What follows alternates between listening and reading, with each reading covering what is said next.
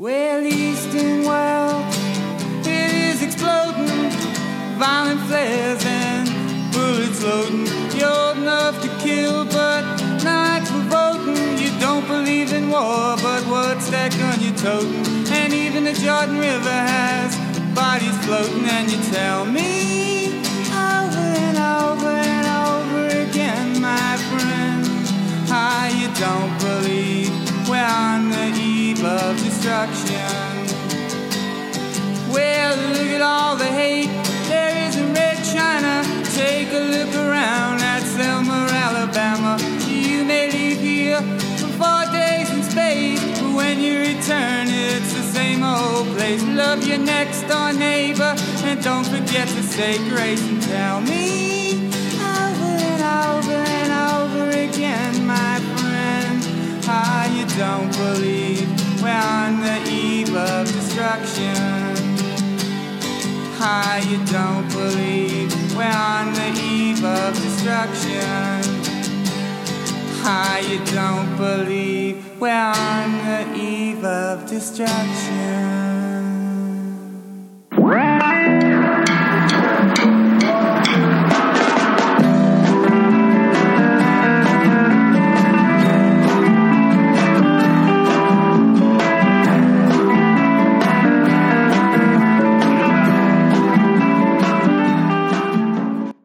Hello and welcome to Dopey, the podcast about drugs, addiction, and dumb shit. I'm Dave, and it is the New Year's Eve episode, the last episode of the year, and I have been joined by two of my oldest and dearest friends, Jim and Jeremy. Hello. Hi, everyone. So how are you guys doing? We're good. It's a little late, but, we're hanging in there. The truth is we recorded a little bit, and I fucked up, and now we have to re-record it. But we're not mad or anything. No. What? Speak your truth. Let me have it. I just said we're not mad. It's all right. Jim, what do you have to say? We had 25 minutes, probably 15 of which were superfluous. We could have gotten rid of anyway. Listen, Dopey Nation, it wasn't that good. You didn't really miss anything. Yeah, there we go. It was just us. We were just warming up. Right. We were just warming up. It was banter. If you don't remember, Jim has been on the show 3 times. The first one, psychedelic pooping his pants, where he told the people as he shat himself, I am birthing you. All of you. All of you. I think I meant everyone in the world. Okay. And my favorite thing is Jim on mushrooms alone in Times Square when he tried to kidnap an infant.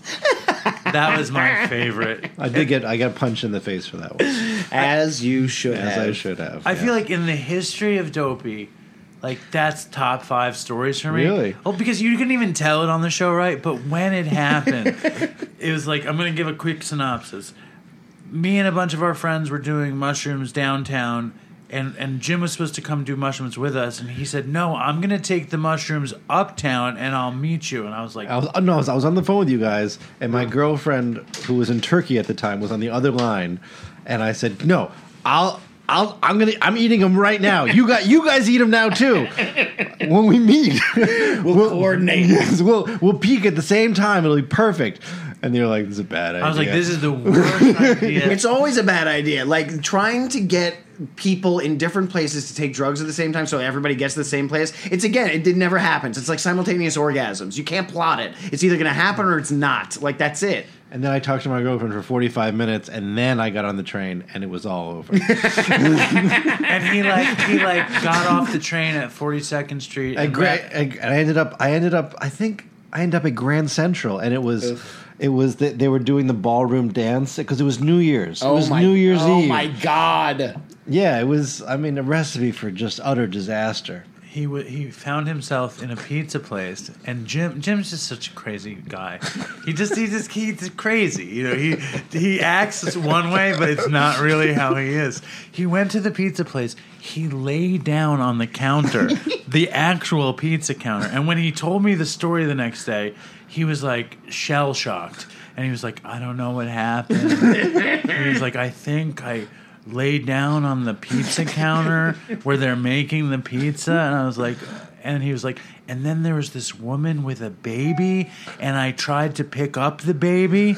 Wasn't that what happened? Yeah, it was a very cute baby, and I like children. Anyway, I went over and I tried to make contact, and Next thing I knew, I was on the ground, and this guy, a big, strong guy, had. I don't even remember him punching me. I just remember being on the ground and looking up and seeing his fist and be like, "Oh, he must have just punched me." Anyway, so that was one of my favorites because it was just so odd. And Jeremy was on the show one time in the first, I want to say the first 6 months of making the show or something. And Jeremy told the classic smoking weed on an airplane story. Yeah. Which I think you should just retell right now for the hell of it. I'll give you the 2-cent tour of it. Like I'll give you the abridged. Because Jim, you never heard that story? I don't remember the story. This was the summer I was studying in London. I was studying at the Royal Academy of Dramatic Art for the summer. Just trying to get some education in the whole acting thing. Get over the Shakespeare fear and all that shit. What's Shakespeare fear? Yeah, well, I mean, like when you're a young actor, like there's certain things that scare you a little bit because you don't really know 100% how to do them. It's just like, oh, how do I do Chekhov, right? Like, how do I do Greek? How do I do Shakespeare? Because it's not like getting a script, like a Marvel thing, and you're like, no, Thanos. Like, I get that. Like, I can do that without doing any research. But like to do Shakespeare to correctly, pull it off. Yeah, you got to understand iambic pentameter. You have to understand stress. You have to understand, the lack of subtext. Because all the characters actually say what they're feeling. You have to know this stuff. Like if you want to do anything well in art, you've got to do the research. I bet you could write a play or a film called Shakespeare Fear about a student who's has that. Yeah, probably. Well, and this would be a great ending to it because my summer ended. But do you know why it would be a good idea? Oh, I'm sorry, I've gotten in the way. Shakespeare and fear rhyme. So Shakespeare Fear would just be a really well-working title. That's it? Ugh, gross. Really? You derailed me for that? Bleed. Anyway, so at the end of the summer, and I had found weed while I was over there. Like I found a connection for bud. Yes. So we were smoking. One of my favorite things is when I was smoking with some of the British people, because we all sat and one of the students, her parents had this great house with this English garden in the back, and they're all rolling spliffs. Spleefs, as they all said it. As I'll roll one, then you roll one, we'll go around in a circle like that. And they, rolled these perfect immaculate joints, but the way they did it was mostly tobacco. Then they take a little bit of bud and just sprinkle it in. And, as an American, you're like, what a waste. All I have is this horrible headache and I'm not high. So it was my turn and I just rolled one of those all weed and I passed it around and the first guy next to me just smoked it and just started coughing up a lung. He was like, is this all dope? And I was like, yeah, because that's how we roll in America, motherfucker. At the end of the summer, towards the end of the program, I got hit by a minivan crossing the street. Yeah, that's where I have this little scar in my hand still from there because I broke his headlight with my hip. So that was 2 days before we finished. And then for some reason, I thought karma was in my favor. So I was like, I've got this long flight coming up. I was still a little sore. And I was like, I know what I'll do. I still have a little bit of bud left, right? I'll smoke it right before my friend comes to pick me up, go to the airport, and, I'll be high for the flight. And then I started thinking, it's like, no, you got to get there 2 hours earlier. There's traffic. There's checking in. I don't want to come down. I know what I'll do. I'll have him drive me there. I'll smoke before I go into the airport. Then I'll go, and then I was like, you know what? No, because, you got to check your bag, and a security line is long. Who knows? There could be a delay. I know what I'll do. I'll check in, get to my gate, go into the bathroom and smoke. Would this be before 9/11? Is this before 9/11? Yeah. Yes. Oh, yeah, this is pre-9/11. Oh, yeah, I would never have tried this post-9/11. That is an excellent point. So then I was like, no, this is what I'll do. So to be as high for as much of the flight as possible. Do they smoke cigarettes in the bathrooms in England? No. Okay. Oh, no. You're not allowed to do that. I don't even think there was a smoking section. So why did you think for a second that you could smoke in the bathroom? Hit by a minivan. No. I was like, I'll do that thing where you blow into the, a toilet paper tube stuff with the thing. And I had spray with me. I was like, I'll make it work. But this is the kind of stoner that you were. You were committed to getting high before you got on the plane. Oh, I wanted to be high for as much of the flight as humanly possible. You're going to be like Eddie Murphy in Trading Places. Where he smokes a spliff and throws it into the... Well, yeah, I mean, like, that was even more clever than anything I had thought of. If that had crossed my mind, maybe. So then I came up with the best plan ever. I know what I'll do. I'll get to the airport. I'll check in. I'll go through everything. I'll be the first one on the plane, quickly run to the bathroom, smoke in the bathroom on the plane, and then that'll be perfect, God, okay? you kicked off the plane No just shit. just for smoking in? I've been friends with Jeremy. This is the stupidest thing I've ever done, hands down, or one of. 39 years. We've been friends for 39 years. And I would say you are one of the least likely. I've known a lot of fucking dumbass motherfuckers in my life. And I would say you are one of the least likely people to think that they could smoke weed on a plane. And then even less likely to actually do it. Yep. Yeah, it's weird because we used to joke that you had the script to life. I remember that. That you kind of knew what was coming the next day. I remember one time we were talking about that, and we were walking, and I think it was like the courtyard at school, and Steve Murtaugh was like, "Oh, check it out! I just I found a token, or I found a quarter, or whatever it is." And I was like, "Oh, hey, look, a $10, like literally, hey, look, a $10 bill." And he's like, "You motherfucker!" It's like, "Did you know that was there? Did you put it?" I'm like, "Nope." It's just like, because I have the script. So I was like, "This is what I'll do." So that's what I did. I was like, "This will work." So this is how stupid I was, and how little advanced thought I put into it. So I'm like, "This is the plan." So I do this thing. I've smuggled it in. I get on the plane as quick as I can. I run to the bathroom. I close the door. Meanwhile, the wallpaper in the bathroom of this flight was just no smoking insignias. There was no way to not see that it was, I want to see if you can, and Dopey Nation, anybody who listened to this episode, forgive me for retreading. Yes, I apologize to all of you who listened from the beginning. It's too good a story to not tell it again. But when you walk into the bathroom, yes, and it's all no smoking insignias, yeah, what are you thinking? What, Dave? I was past the point of rational thought because everything should have been screaming to me, "Don't do this." Because there was no way to get away with it. No way. There was no way to get away with this. And I mean, I don't know. Like, I was like, I got hit by a minivan. I'm owed one. Like that's as far as the logic could take me. There's no other reason why I do it. It's just so bananas to me. It's insane. Because it's not like you. No. To do this. And it's so out of place. So anyway. You know what I mean? It's just so not. But like now here's where it gets worse. So I get into the bathroom. This is the kind of thing I would do. Yeah. But I would take the tiniest hit and I would just hold it in.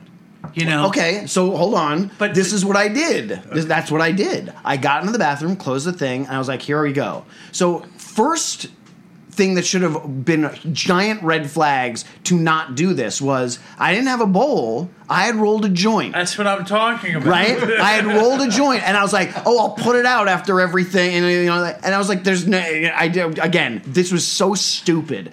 So I light the thing up, and I smoke it, and I quickly put it out, and I hold it for as long as I can, and I slowly blow it out. And then after doing this twice, I'm like, this is taking way too long, right? And this is annoying. And like, you know what? And there's not that much smoke. One more question. Were you the first person on the plane? No. Okay. No, not even close. Because what happened is I start now after the second one. Now I just sit down on the toilet and I just start smoking it, right? And smoke's coming out and whatever else. Then I'm sitting there, and then all of a sudden, as I'm smoking it, bing! Please return to your seats. And I'm halfway, and I'm like, So I start hitting it faster, right? And then like, bing, please return to your seats. And I was like, oh. And then there's... It's all smoky. Yeah, and then on top of all that, because I'm already getting nervous, but I'm almost done with it, right? So I was like, I'll just finish it really quick. Then all of a sudden, Sir, please return to your seats. I was like, yep, I'll be right out. I spray whatever it is. There's still smoke in the fucking thing. I take the roach, I flush it down the toilet, which you're also not supposed to do, right? And I'm quickly trying to make the air go somewhere else. There's nowhere for it to go. It's an airplane bathroom. So I open the door, and finally I open the door, and I'm not kidding. I walk out with a cloud of smoke. It follows me like pigpen stink as I come out of there. And the woman, the poor woman who was the flight attendant, just like the look on her, she was just so shocked anyone had done this. I don't even think she knew how to react right away. So I walk out and I'm like, okay, thanks. And she goes, and like she's just shocked, and I'm walking away, and she goes, "So were you smoking in the bathroom?" I went, yeah, is that not okay? Now, again, you can see over my shoulder, the wallpaper, the pattern are just no smoking signs, right? In different languages. So whatever, So, and she's like, you're not allowed to smoke in the bathroom. I'm like, oh, I'm really sorry. I'm sorry, I won't do it again. And she was like, and I got really frustrated, but there were things to do for pre-check, whatever. So I go back to my seat and I slide in next to this very nice Filipino doctor and his wife. And I'm like, okay, You're all high. and I'm all high, right? I probably stink. And I'm sitting there and, feeling pretty good. So I relax and we're about to start taxiing. And I feel it. And I close my eyes and I feel this tap on my shoulder. I look up. It's the head flight attendant. And she leans in with this look on her face. And she goes, sir, can I see you in the galley for a moment? And I was like, because now I'm high. I was like, okay. Jeremy. Again, I've known you for, I want to say, 39 years. This is potentially the most trouble you could ever be in your life. Yes. The only thing that was my saving grace at this point when she tapped me on the shoulder it was gone. It was gone. I had none left. There was nothing on me. So anything that there was the roach that was in the septic system and whatever was in me, right? So there's no way, at least I thought, I had gotten away with it. The perfect crime. Right, yeah, perfect crime. No, what could possibly go wrong, right? I told myself this 1,000 times. Everything went wrong. So she taps me, says she wants to see me in the galley. I was like, all right. So I get up and I go follow her. And she goes, so were you smoking in the bathroom? And I had already had my sad face going and I'm really sorry. I'm like, I'm so sorry. I didn't know. It was only the one cigarette and I really, really apologize. I won't do it again. And she goes, well, if you're smoking while we're refueling the plane, you could have blown up the entire plane at that time. And what I'm thinking is, all right, but I was like, really? Oh my God, I would have felt terrible had I blown up the plane. I'm glad you told me. Now I'm even more sorry. But seriously, it's like, do you think that's possible? No, I don't think it's possible. I really don't. Okay.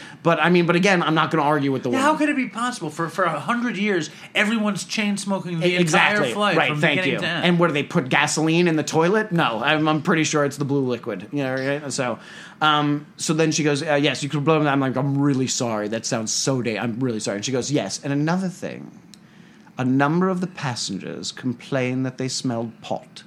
And I laughed right in her face when she said it because she was so British. And to say pot, I couldn't. I literally just went, snorted, and I tried to cover it up, and I went, what? And she went, pot, marijuana, and I went, oh, well, it was an herbal cigarette, and sometimes they smell like that. And she was like, well, what kind of herbal cigarette? I was like, it's cloves and I think some basil or something like that. She was basil. I was like, I'm not really sure what was in it. And she's like, well, was it a rolled cigarette? And I went, yes, it was. Well, you're not allowed to have rolled cigarettes on the airplane. You're not allowed to have any cigarettes on the airplane, so it's a moot point. But anyway, so I looked at her and she's like, you're not allowed to have rolled cigarettes on the airplane. So I said, I'm really sorry. I won't do it again.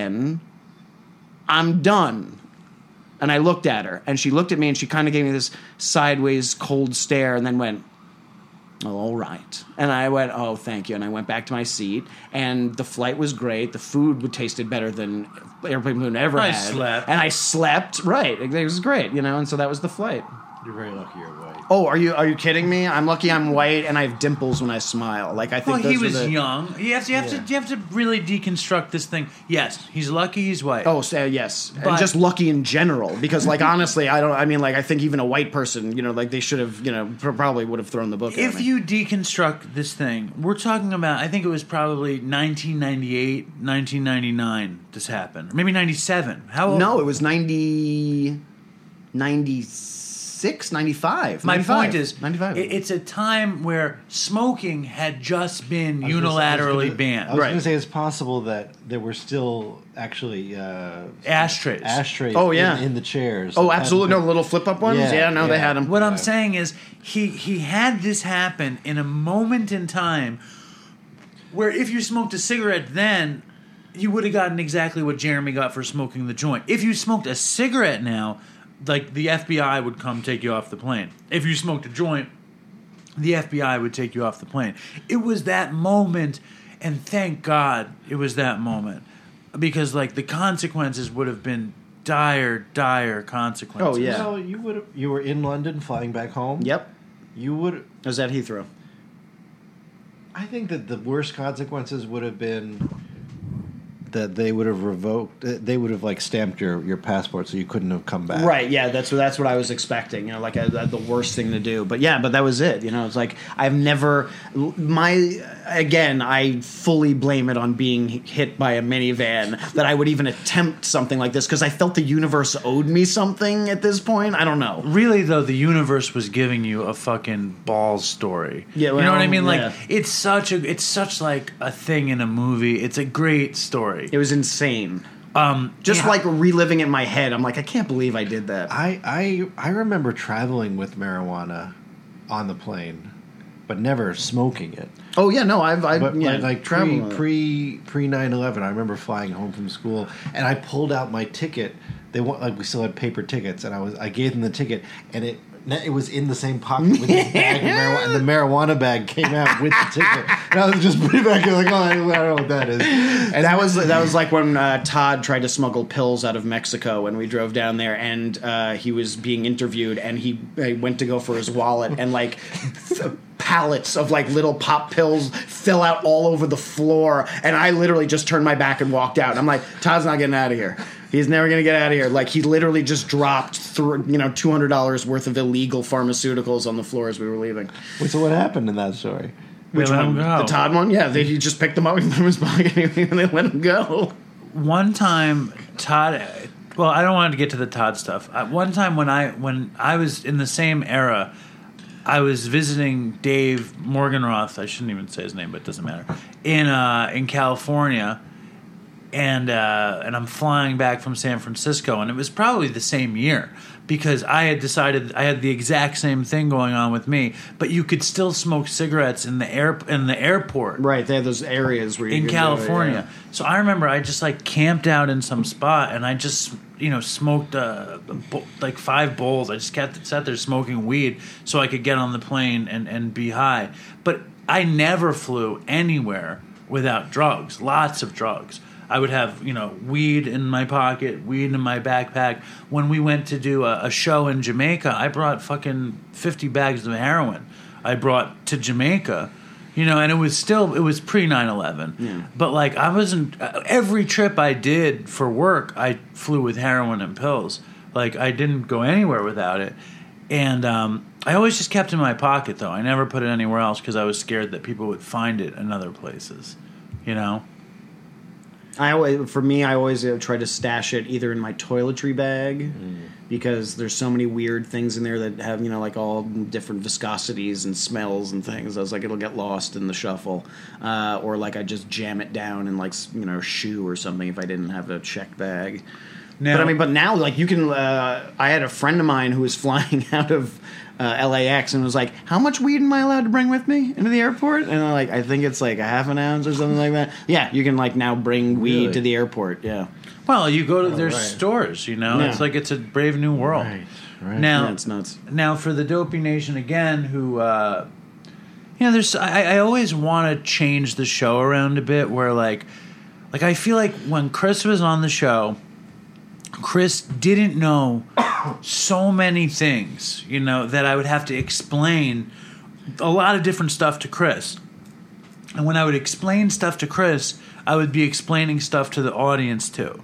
And I think it was this great thing, so now I don't do that. And I feel like I want to give a million more explanations to the audience that I don't give. Why are you, why am I saying this? Yes, pertaining to what? Well, for example, like Jeremy, like when I lived in Chelsea, I had a girlfriend who broke my heart, and I was alone in Chelsea, and Todd, my friend Todd, was doing nothing in upstate New York, and I was super lonely, and I was like, Todd, why don't you move down and live with me in Chelsea, and I'll pay the rent if you pay for the drugs. That was the arrangement me and Todd had. And Todd was like, all right, I'll come do it. So Todd moved in, and Jeremy, who we said this in the deleted version, we didn't say this in the non-deleted version. We've been friends since we were, 5 years old. We've been super tight since we were 5 years old, basically.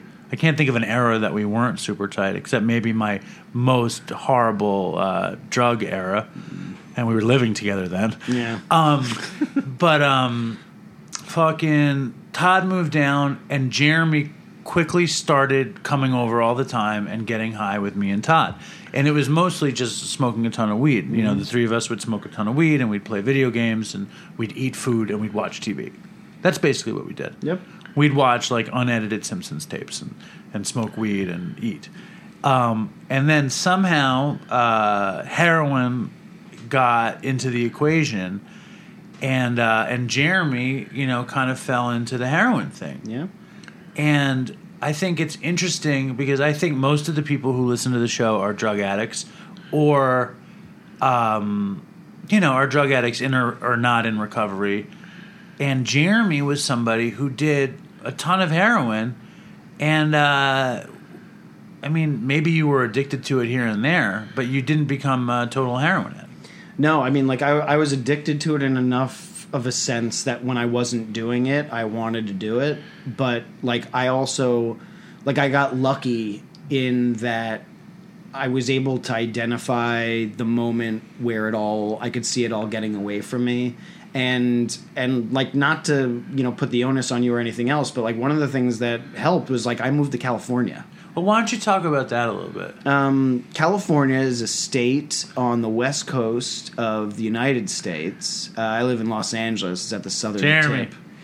Oh, I thought you wanted explanations. Oh, sorry. Okay, so what happened was like, again, I was hanging out and we were doing a lot of heroin is what it was. And I mean, like, at that point I think we were all snorting it, and that was about it. Did you move to California to get away from this? No, I moved to California for multiple reasons, but like one of them, and I won't deny this, was to get myself out of this situation, because I could see if I had stuck around, it might or probably would have gotten out of hand. Well, describe it a little bit. Wait, but I remember you, Dave, you had the same logic that you were going to move to California in order to have a change of... No. I moved to California when my parents stopped paying my rent. I was in rehab, and I didn't have anywhere to go, so I moved to Jeremy's house. And it, like, at that point, to be fair, it wasn't just my house; it was me and Todd. And you and Todd were like fire and gasoline together. I know. I remember. It was always bad. Like the buzz of this. I remember you saying, like, I need to get out of. No, but I didn't have anywhere to go. This is a different thing. Yeah, at that point, I was a full-blown heroin addict. I was in rehab. But you were just out of rehab. I just remember the explanation for going to California was that it would be a change of environment, which is somehow what you needed, but that everyone was saying, no, but it's going to be terrible because he's going to go live with Todd. Yeah. And I mean, it's going to be the worst thing he could possibly do. And I remember because I remember we talked about it, because I had the conversation with Todd multiple times. I was like, if Dave comes out here, you cannot get him back into that life, because he's coming out here to get away from some of the temptation. You cannot. You have to promise me, Todd. You have to promise me you will not let this happen. Meanwhile, Todd's addicted to crystal meth. I know, and nobody's talking about it. But I'm not interested in that yet. Yes, I'm more interested in this is, I think, going to be helpful for some listeners, because we were using heroin between 3 and 5 days a week, and you were too. Yep. You know, and we were getting fucking high, and the heroin was pretty good, and it was a fucking thing. You know what I mean? And we all had a little bit of a habit where if we didn't do it, we would feel pretty shitty. Yep. And we could barely, like, talk. It wasn't a full-blown fucking dope habit. It wasn't full-blown sickness. It wasn't full-blown, I need to go cop. It was like a dude would come to my house with dope every couple days or whatever, and Jeremy would be anxiously using too. And do you remember, I mean, we were young. We were 24, 25 years old, right? Yeah. And do you remember that period? Yeah. I mean, I remember it pretty vividly because, you know, like, there was a lot going on. You know, like, I was at a grad school. I had 2 master's degrees. I was feeling really good about myself as far as, like, what I wanted to do. Like, I was finally out of school, and I was ready to, like, be an actor, like, try to make a living at it, try to build a career. And I was excited because I've been, you know, trying to do it for a long time, but my dad was adamant. He was just like, you can't go into this business unless you have a master's degree, because then at least if you don't make it, you know, you can teach and you can still do what you love. You can make a living doing what you love because you're good at it. So I always thought that it's still some of the best advice I ever got. And I remember because and when we were all doing it together, we were all kind of doing about the same amount for a while.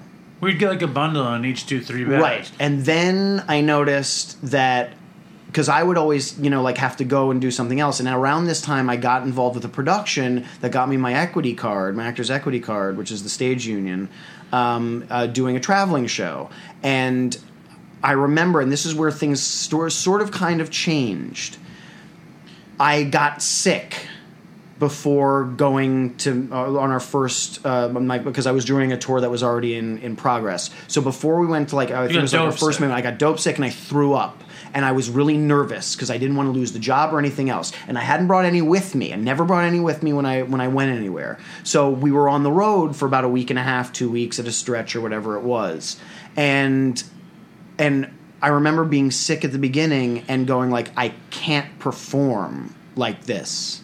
Like the way I'm feeling right now, I am not going to be able to do what I want to do. And now, thank God, we had a travel day and a half a day before the first show, and I was able, and I got right in that time. And I remember when I came back, we weren't doing the same amount anymore. You and Todd had stepped it up, and you were calling more often, and if we bought a bundle, I would get 2 bags, and you guys would split the other 8. And it was little things like that. And you would never take it home with you. No, I know. You might take a bag, or maybe not. Yeah, but that was really more just to hold on to for the next time, because I don't think I ever really did any at my parents' place. And yeah, so there was that moment where I got sick, and then there was another moment that followed when I got done with the tour, and then I started hanging out with the two of you a lot more, and I was getting more into it. And I was traveling with my mother, and I was on the subway, and it was like a day or something since I had done any, and I got violently sick, and I threw up in front of her on the subway. Never thrown up on the subway in my life, growing up in New York City, because that's disgusting and irresponsible to everybody else who has to ride the damn subway. Right. But there's nothing I could do. And she knew that there was something up. Something was up, and because, my mother is a wonderful human being, she didn't automatically fear the worst, but she knew something was going on. And I could see it in her face, and I could see what was happening to me, and I was like, I have to stop now. Now is the time. If I don't stop now, it's going to be a problem for probably a really, really long time.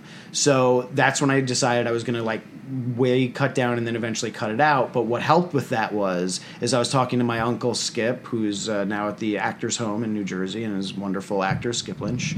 And my dad said, if you're going to do something, you want to try something new, because I was getting frustrated with auditions in New York.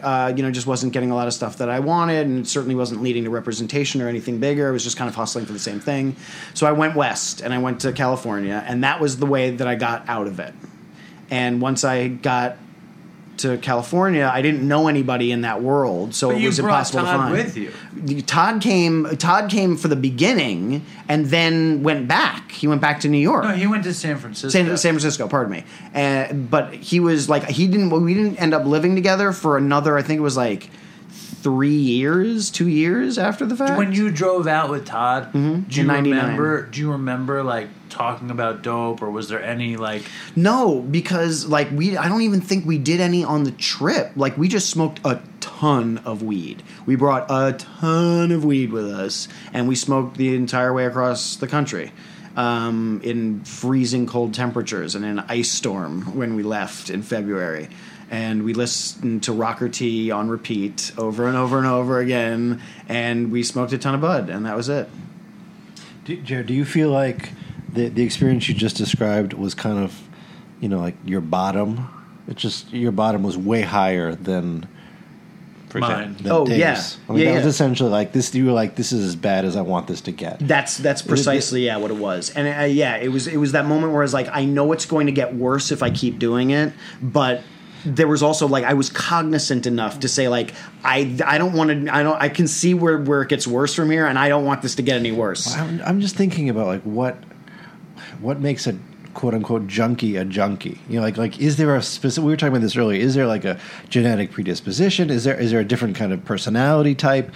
Is it what makes one person? I feel like you guys are in kind of similar roads, but made different choices? Well, and is it because of who you were? Is it because of circumstance? Like, how much of that was California? How much of it was just you were already on this like career path that you were psyched about, and you had, had in your mind since But forever. Dave was producing stuff at Burly Bear, so he had things that he was excited about too. I think what I think is that there's no we're all looking for that formula to figure it out, and I think it's all of those factors. I think and for everybody it's just a different combination. Well, what they I don't particularly subscribe to any like definition of affliction or addiction, because I think just the way I think a cure or arresting the affliction is pretty unpredictable, and there are I know for me 12 steps is a very simple solution to my affliction, and I don't know if I was born with this affliction dormant in me. Like, I don't. Right. That's sort of what I'm. I mean, you knew me my whole life, you were so straight laced in a way. But also, I didn't even do. Here's the thing. I think the biggest telltale of an addict is somebody who's uncomfortable in their skin. Right. Who like.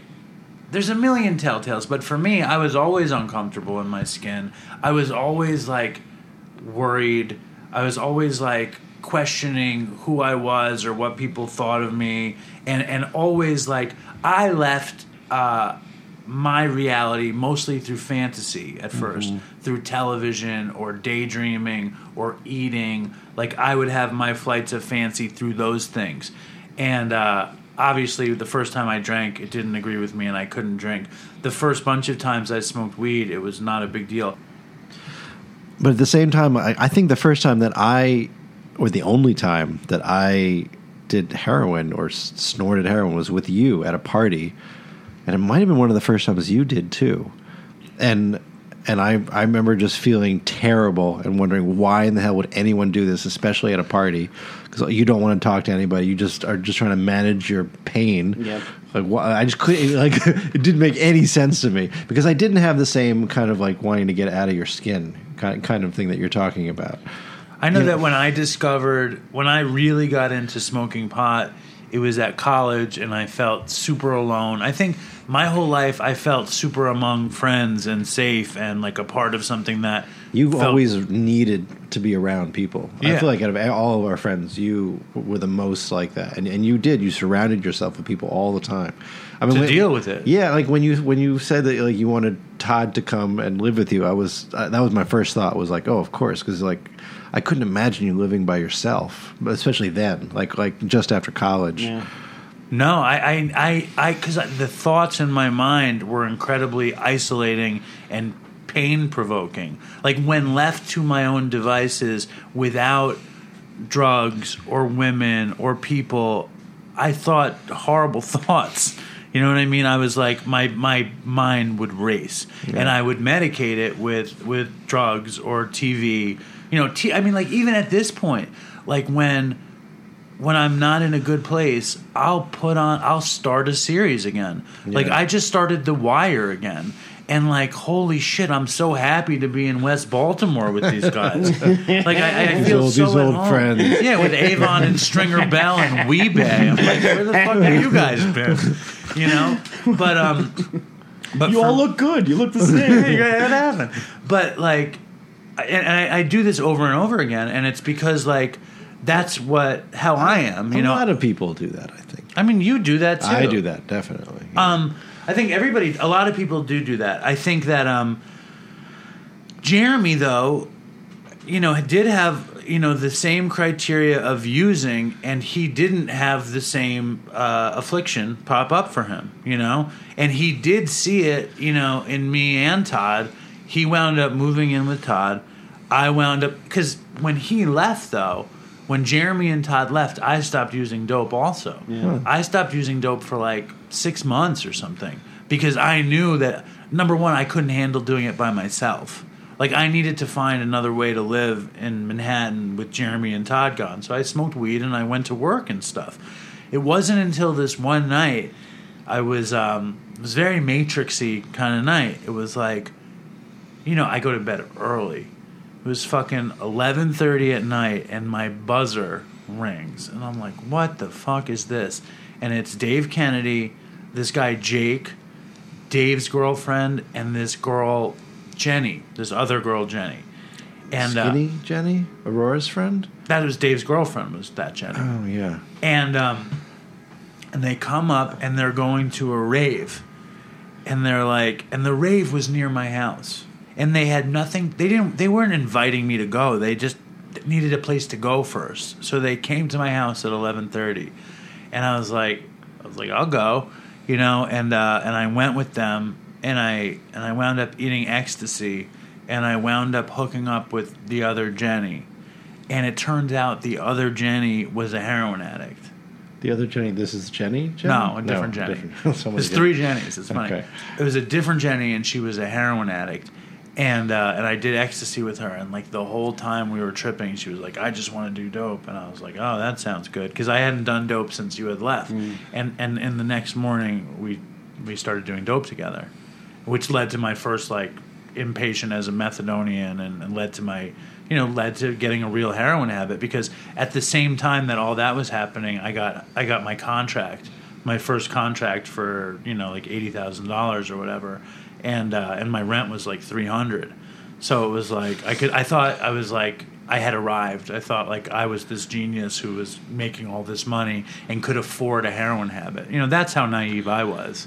But it was literally just the circumstance of the wrong person getting into my circle. And I just want to say this real quick. I never mentioned this on the show, and I should have. I don't know, 2 weeks ago or something. There's this dude named Philip who invited me to go on his podcast. It's called Psychotropic, and I went on his podcast, and it's just like my heroin addiction. So if you guys want to listen to me talk about my heroin addiction, it's on this Psychotropic. And I said I was going to mention it. I never did. So since this is Dopey, I'm going to play a voicemail. And I like this voicemail. It's from this guy, Ian, in California. You ready to hear a voicemail? Yeah, go for it. Yo, what's up, Dave and the Dopey Nation? This is Ian from California. Just wanted to hit you guys with the Dopey story from my easing days. I'm going to go ahead and jump right in just to keep it short for Dave. Alright, so this story takes place a little bit over a year ago. I just got out of my second treatment center, and I was staying at my parents' house. I didn't have a job or anything. I was trying to just get a solid couple months under my belt before I started adding stuff back into my life. I couldn't have had more than 60 days clean, I don't think. Whatever I had, most of it was due to being locked away, in a treatment center. This time, I was going through it pretty hard, struggling with those cravings that just hit so crazy, early on in recovery, those first couple weeks, couple months. I wasn't really doing everything I was supposed to be doing, and, wasn't really taking suggestions or going to meetings as much as I should. And, that wasn't working out too well for me. I was, all this stuff's going on. I was trying really hard to stay away from heroin. At this point, I had kind of realized that, other drugs, I could kind of skate by a little bit longer, but as soon as I get on heroin, it completely destroys my life within a matter of months, if that. So, I'm pretty fucked up in the head, just fighting this battle, trying to fight the compulsion to use heroin. And I finally just get fed up and decide that I'm going to take some Xanax instead, thinking I could get away with it, doing it one time or whatever the fuck. So I hit up my buddy and I pick up 2 Xanax bars. I get home, I wait for the family and everyone to go to bed because I didn't want to, look suspicious or be high around them. So everyone goes to bed, I take the first bar. Before it can even fully hit me, I pop the second one thinking that the first isn't going to get me as high as I want to be. And obviously that was a huge mistake because my tolerance was, absolutely nothing at this point. So before I know it, I'm very high on Xanax, and my next great idea comes to hit up the dope man, because I had already fucked up, so I might as well use heroin too, right? It's a classic one right there. So my dope dealer hits me back and says he'll meet me outside my parents' house after he makes his next stop. So I decide the best route out of the house in order to make the least noise and avoid waking everyone up is to go out of this 3-foot wide square window that's like really high up on the wall in my room. This thing's super hard to fit through. I don't even know how I was able to pull it off at all, especially high. I thought I was being quiet at the time, but in hindsight, I was actually, probably being loud as fuck. I get my legs through, and I go to push off, and my pants got caught on the windowsill and completely ripped the side of them. I land all weird on this box that my mom had out on the porch and just completely flattened the box out. It couldn't have been quiet. So then I go around the yard and I go into the front, and I'm waiting a few houses down on the corner for my guy to roll by. And out of nowhere, this car comes flying through the intersection going, 40, 50 miles an hour, and hits this dip in the intersection, and the car goes flying up a couple feet in the air. They land and they lose control. They swerve into this power pole, which they completely fuck up, and it falls over into the side of this dude's fence, and it's like leaning on his house.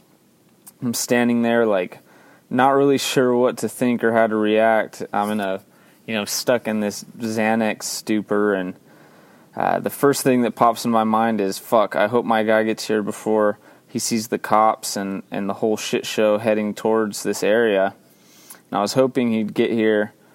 I was hoping he would get there before all that shit, so I could get my dope and he wouldn't get scared off.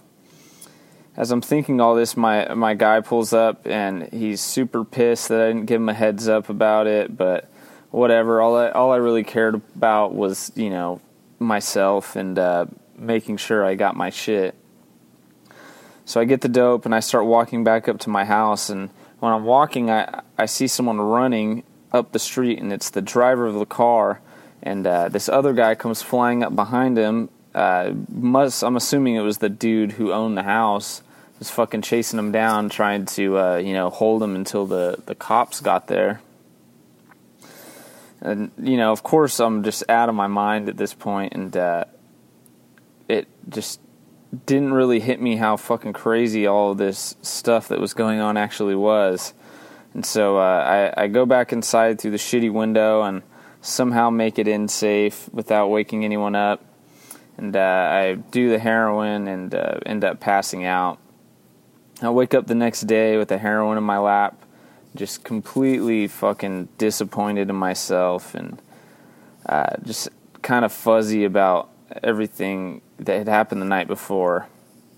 And of course I finished the rest of the dope because I had already fucked up everything, and that sent me spiraling back into heroin addiction, and which led to another couple rehabs and all of that good stuff. But I'm just grateful that now I have 13 months clean and sober, and I have my life back, and am a functioning member of society again.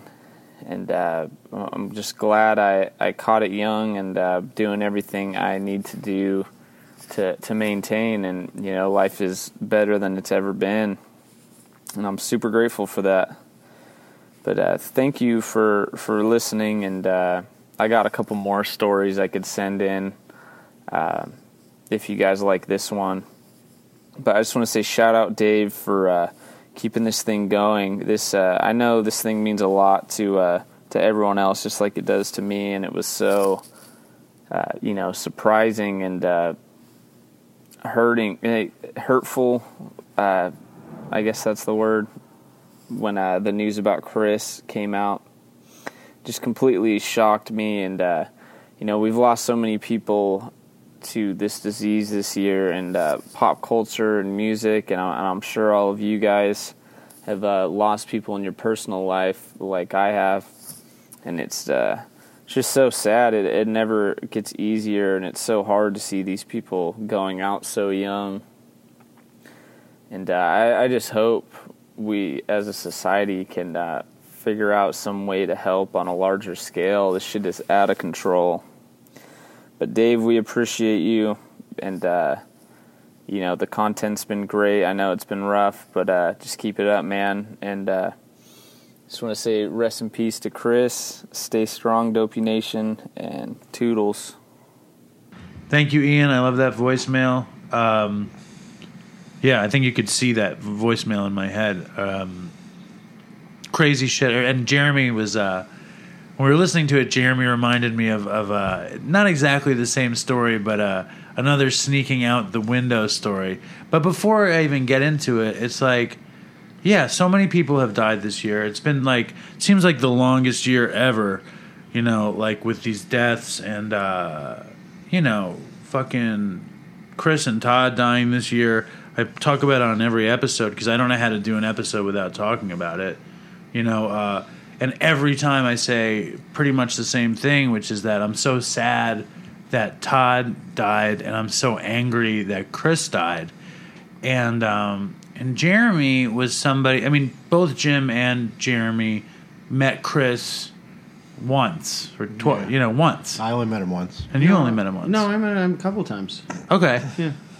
But we all knew Todd. Yeah. You know, and, you know, like when Todd died, you know, one of his best friends, I remember, like, my daughter, my young daughter was 3 months old or something, and 2.5 months old, and we were giving her a bath in the sink in our house. And Linda's phone rings, and it's this guy, Rob, who's one of Todd's best friends. And or it's my phone rings, and I said, "Oh, it's Rob." And Linda looks at me and she goes, she kind of mouths, "I think something really bad happened."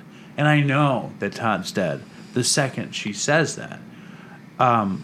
Because what else could it be? Because why would this guy be calling me? Yeah, Like maybe he got arrested, but that's, you know, Todd, we get arrested all the time, you know. So, and when he told me, I was just in total disbelief about it. Now, the first person I called was Jeremy, because I didn't know. Well, I mean, Jeremy lived with Todd for, you know, 5 years or something, maybe longer. I think it was, well, I mean, it was 4 years, but... In that house, only 4 years? No, it was 5 years. 5 years in that house. Yeah. Because I was in California, I think 7 years, maybe 8 years, and Todd had come home. Yeah. But you guys were in that house for 4 or 5 years. Yeah. You know, and when I came out, Todd was addicted to crystal meth, trying to, you know, wholesale retail weed. You know, I mean, like, if you were to tell somebody what living with Todd was like, how would you describe it?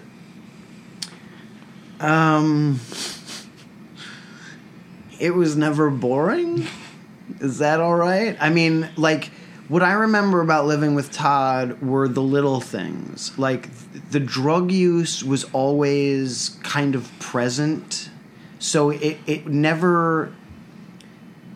Like, it was only things that happened because of the drug use that were like those moments. Like the time he escaped out the window when my parents came to visit because he didn't want to talk to them. So Did you ever hear that story? So instead of going through the front door of his own home, he went through the window of his bedroom, and my parents full saw him going out the window and crossing to his car, and then his car drove away. And they were like, "Did Todd just go out the window?" No. And I'm just shaking my head. That's not what happened. No? I was with your father on the sun porch in the front of the house, and I'm like, I don't know, Paul, I'm back on methadone. He goes, well, at least you're not doing dope. And he goes, did somebody just steal Todd's car?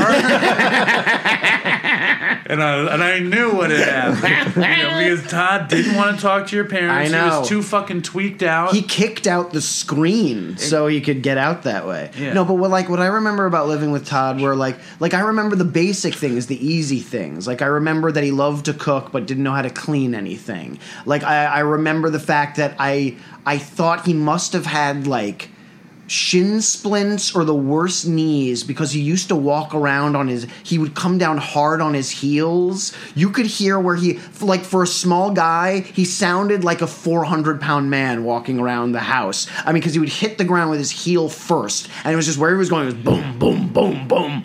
I remember that. I remember he loved his pit bull that he never knew how to clean up after, and it never really got to a head until the dog shit right outside of his bedroom door, and he came out and slipped in it. And it was one of the greatest things I have ever seen in my entire life. Those are the things I remember. I remember, going to reggae shows with him. He would smoke meth all day and all night, but still he'd be slicing up lemon to put in every glass of water because he'd be like, "This is how you stay healthy. Lemon water, it's good for the kidneys." He was so convinced that he was convinced that lemon water was preventing him from being a full-blown addict. That the detoxification miracle of a lemon kept him from picking up a real habit. He was.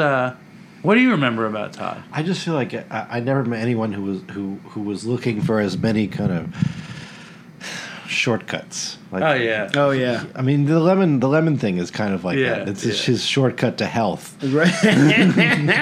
Yeah, Todd's mantra was kind of like that great line from The Simpsons. It's just like, after years of trying and failing with get rich quick schemes, I know I'm going to get rich with this scheme and quick. You got it. That was Todd's thing. He was like, I know the other things haven't worked, but I'm going to work construction, and this time I'm going to make so much money. Yeah. Then he went and did it, and the guy who took him to do it was like, Todd almost killed himself 5 times today at work. It was his first day. I don't think they're going to ask him back. Well, Todd was tiny. Yeah. He was tiny. And they had him hauling a heavy thing. He almost coated himself with, I think, cement at one point. Because Todd's this rail skinny. Because back then, Todd gained a lot of weight after that, but he was rail skinny, little guy with the big hose of cement, and I could just imagine him with the big vest and the fucking helmet, and he's got this ridiculous. I could imagine that cement hose just dragging him down. Yep. Or I remember I had gotten him a job as a PA, and Todd would do anything not to work. Whatever he could do not to work, he would do it. And then he calls me over to some spot, and we're in some production room in the headquarters, and he points down at a laptop sitting there, and I'm just shaking my head, don't do it, man. And he goes, he's like there are people there, and he's giving me this look I'm gonna steal this. This is gonna be my laptop. I'm gonna make more money from the laptop than I did on the job, and fuck you. Keep your fucking mouth shut. He steals the fucking laptop. Then he's like, Dave, did you get paid for that job? I was like, yeah. He goes, well, I didn't. And I go, well, you stole the laptop. Maybe they knew you stole the laptop. He goes, how could they know? And then I went and dropped something off, and they're like, can you please tell Todd to return the laptop? And he put it in the mail or something, and then I remember. And then he went in. He's like, where's my check? And they're like, you stole the computer. He was like you with the fucking weed on the plane. He's like, you don't know that I stole it. It was an herbal cigarette, But that was Todd, and man, I fucking love that kid. I love Todd. He was such a fucking menace, and he loved to cause trouble. He loved to get away with shit. He loved to say, fuck you. I loved all of those things about Todd, and I loved being the fucking ridiculously ridiculously terrible collaborator.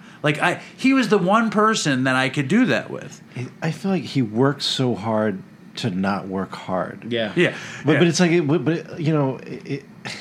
well, the stories you told already today, the kicking out the window, that's so much harder than just like saying hello or and you have to I realize gotta go or I'm sorry I can't talk. And the window wasn't like a regular window. It was one of those ones that were set like about 5 feet up from the ground. Like, so I mean, like he had to get up on his bed and build like a rickety bridge, like a child trying to get cookies off of a refrigerator. It was the amazing amount of work he put in to keep from working. I feel like I've heard you say on this show so many times, Dave, that it's hard to get clean, but it's so much harder not to. You know what I mean? Like you worked so hard, and you don't realize it, but it's so much work to avoid all this stuff. And he did so much of that. I mean, he was always working. Like even just the thing you're talking about with the stickers. To get like 0.4 out of each thing. Yeah, it's so much work and such little reward. But the reward for Todd was getting away with it. Right. That this was going to make him special. This is what set him apart from the suckers. That Todd could figure out the scam. And like I know that I spent tons of time saying to him, it's so much easier to not do it. And the fact of the matter was Todd just was this person who had Do you think that's part of I mean I'm still thinking about this, what makes an addict an addict? This like need to be special? Like there's some acceptance I feel like in recovery of I'm under I'm a human being just like all other human beings. Like I have to deal with reality, and there is a reality that I have to deal with. Do you know I don't think it's about being special. I think it's an entitled nature where you feel like you deserve X, Y, and Z. You deserve to get away with this. You deserve to not have to work as hard. Why? I remember Todd used to, he had a video editing job or an assistant editor job, and he'd be like, I can't believe they're getting angry at me for reading the paper at my desk. I mean, it's not my fault I'm so efficient that I get everything done in the first hour. And he would say shit like that all the time. Do you think there's any correlation between that and being an addict? Yeah. Yeah, I'm sure there is. I mean, I think... And I'm not great at this stuff, but I think addicts. I mean, like the idea that you need to be special because you're not comfortable in your own skin. Like you're not. Like you're constantly having to prove to yourself you don't believe in yourself. That like. The great phrase is you're an egomaniac with an inferiority complex. Right. Yeah. Right. You think you're the center of the earth, but you're a piece of shit. Right. But they one because of the other. But I think with Todd. I think Todd had these very, very specific qualities which killed him, and Todd, the qualities in Todd that cost him his life was this denial of what was actually happening. Yeah. It was catching up with him, I feel like, by the end. He was more and more like that chipper, like this next scheme is going to really pay off. Was gone. It was really becoming so hollow. Even when it didn't ring true even to him when he was saying it. It felt like when I was hearing him. Well, the last year of his life, it was just... He wasn't even trying. It was just waiter job to waiter job to waiter job to using to blaming the restaurant for why he got fired to blaming the next person to lying. It was like... But, I mean, also 6 months before Todd died, and I'm sure I've said this on the show, he said to me, I hadn't seen him in a year or something, and me and him were taking this long walk from where he was working to Penn Station, and he said, I'm tired of living. He said, the only thing I like to do is to get fucked up, and I can't do that anymore, and it's not working. He couldn't afford it. It was like he wasn't meant to be a happy, free person. Which is crazy because like when I first met him, like he was just kind of like this little bright light of joy. It's just like he always was smiling, was always upbeat, and he had some crazy ideas, but most of the time like they were funny. It's like with the Back to the Future the musical. Like he came up with I think using Behind Blue Eyes as Biff's lament, or whatever it was. Like he was always adding. He was able to add something fun to whatever situation that had nothing to do with drugs, and that was wonderful. He was super fun. Yeah. And this year we lost him. And he's never coming back. And that's just crazy. But it wasn't surprising, like the way Chris was. I feel like that's why you're sad about him but angry about Chris. I'm angry about Chris because Chris knew better. Chris knew everything that a person needs to do to not die from this thing, and he died from this thing. Yeah. Todd knew. Neither of them, I can say pretty fair and square, neither of them thought there was a chance that either of them would die. Even though on Dopey, Chris says, if I relapse, I'll probably die. And I say, you don't really believe that, and he giggles. And it's like, and here we are, and it's the last show of the year, and he's dead. But, and that's just something that we have to live with. You know what I mean? And I think everybody who's listening to the show, if you're in recovery, pat yourself on the back and know that you made it another day. And if you're not, and you're fucking with any drugs that might have fentanyl in them, it could be the end of you the second you fucking get high. And I know that if I was still using, I would be just like Todd and Chris and not think that I could die. Because, that wasn't a part of it. You hear about people dying, but you're not dying. Yeah. It's just you're getting high. I'm gonna, and that's the other thing I love to hear about that voicemail is that the dude's clean. Yeah, 13 months is great. He has 13 months. Anybody can get 13 months, and I don't say that to diminish that kid's accomplishment. I say that if you're struggling to get a day, you put enough days together and you have 13 months. Yeah. There's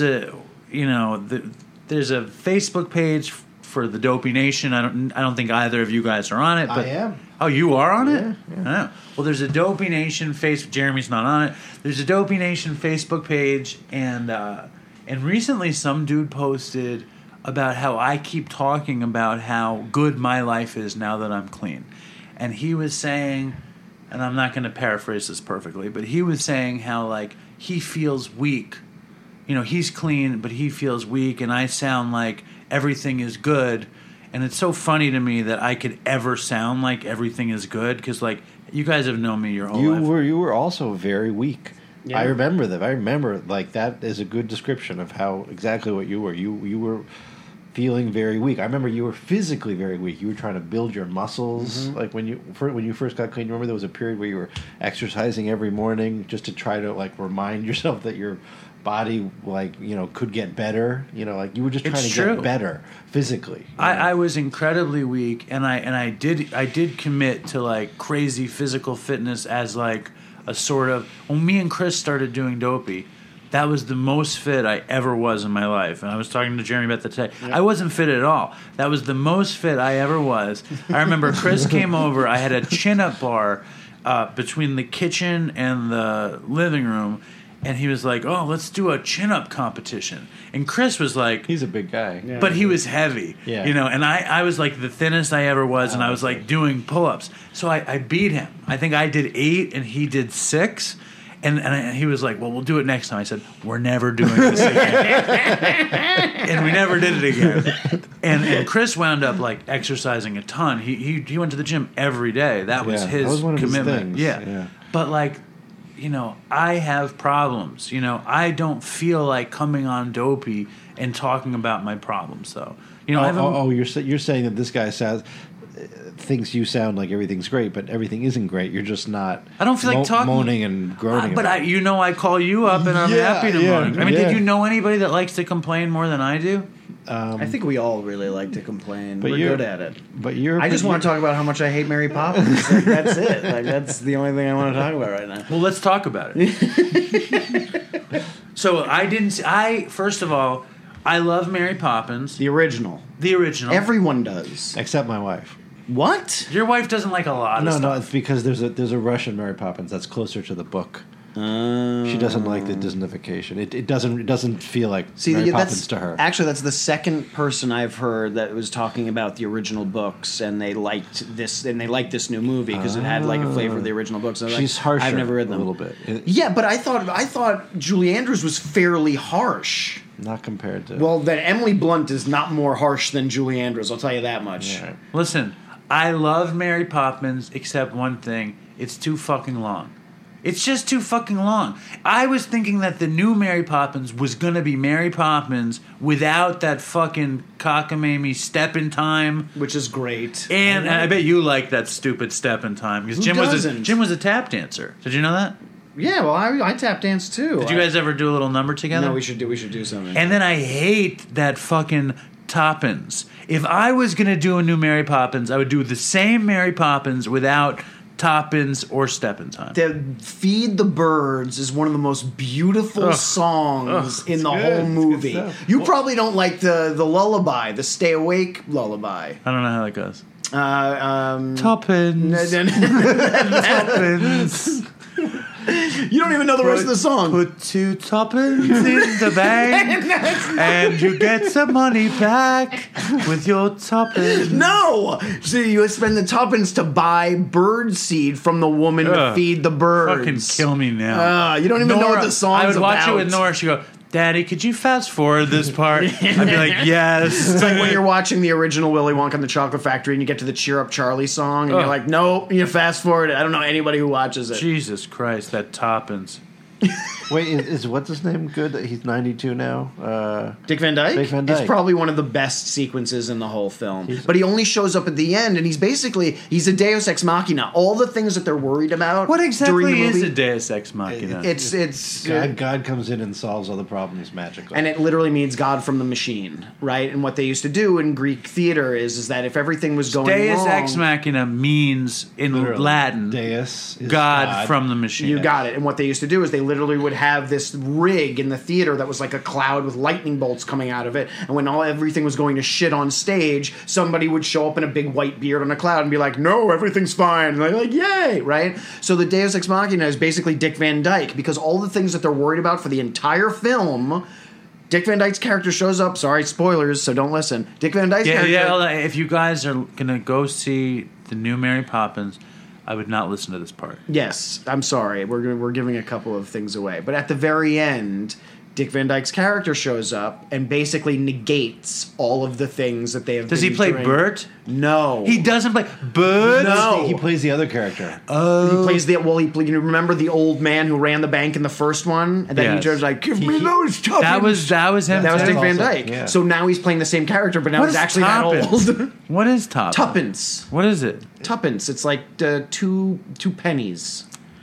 Tuppence, 2 pence. Yeah. So he plays the banker again. Yeah. He plays the son of the banker, even though he's the same character, same beard, same everything. Don't you feel like if he had been Bert, that would have been better? Yeah, but Lin-Manuel Miranda's new Bert. And But I is think he he's Bert? Jack or Jerry or But if something Bert had showed up, the one of a myriad of problems with the film. Now, this reminds me of something else. There's a fan of Dopey named Justin who's English who just took his daughter to see Mary Poppins. He loves it, first of all. Do you love the first one? I don't know. He loved the second one. Okay. He also loves Dopey, which gets me nervous if this movie's so bad. No, a lot of people like it. I just happen to hate it for some reason. And I like You said everybody you hate in it it. because the music's bad. Well, I hate it for a bunch of reasons. I hate it because the story doesn't really make any sense. I don't particularly like the characterizations. You can't remember any of the songs when you leave the theater. I mean, honestly, I think there's one like London Sky that Lin-Manuel Miranda sings at the beginning.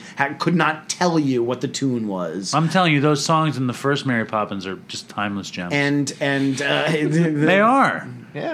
The first oh, one it's a jolly holiday with you, Bert. Yeah, it's amazing, right? that shit. Just a spoonful of sugar helps the medicine. My favorite of all of the Mary Poppins. You know, that's another thing, and this probably makes the show worse. One of the things about Chris that made the show so good, he wouldn't even have known what Mary Poppins was. Literally, he would. It's like we're sitting. Who's Mary Poppins? Somebody you know? He would have no idea. He wouldn't know a song, or he'd pretend. You know, which was great either way. But my favorite Mary Poppins song is Chim Chimmery. Yeah. I sing that all day. It's I was obsessed with that song. It's a great song. When I was a little boy, I wrote all the words, even though it's the same word over and over and over again. Chim chimney, chim chimney, chim chimmery. I was like learning to write words, and I just wrote chim chimney, like over and over and over on this long. It's a haunting, That's weird. song. Yes, It's yes. beautiful. Now I apologize to the Dopey Nation for this This foray foray into Mary Poppins. Now I'm going to make another unfortunate foray and change the channel. I took my daughter. Oh, and that was my shout out to Justin England. Justin in England, whose name happens to ironically be Justin England, or maybe it's a pseudonym.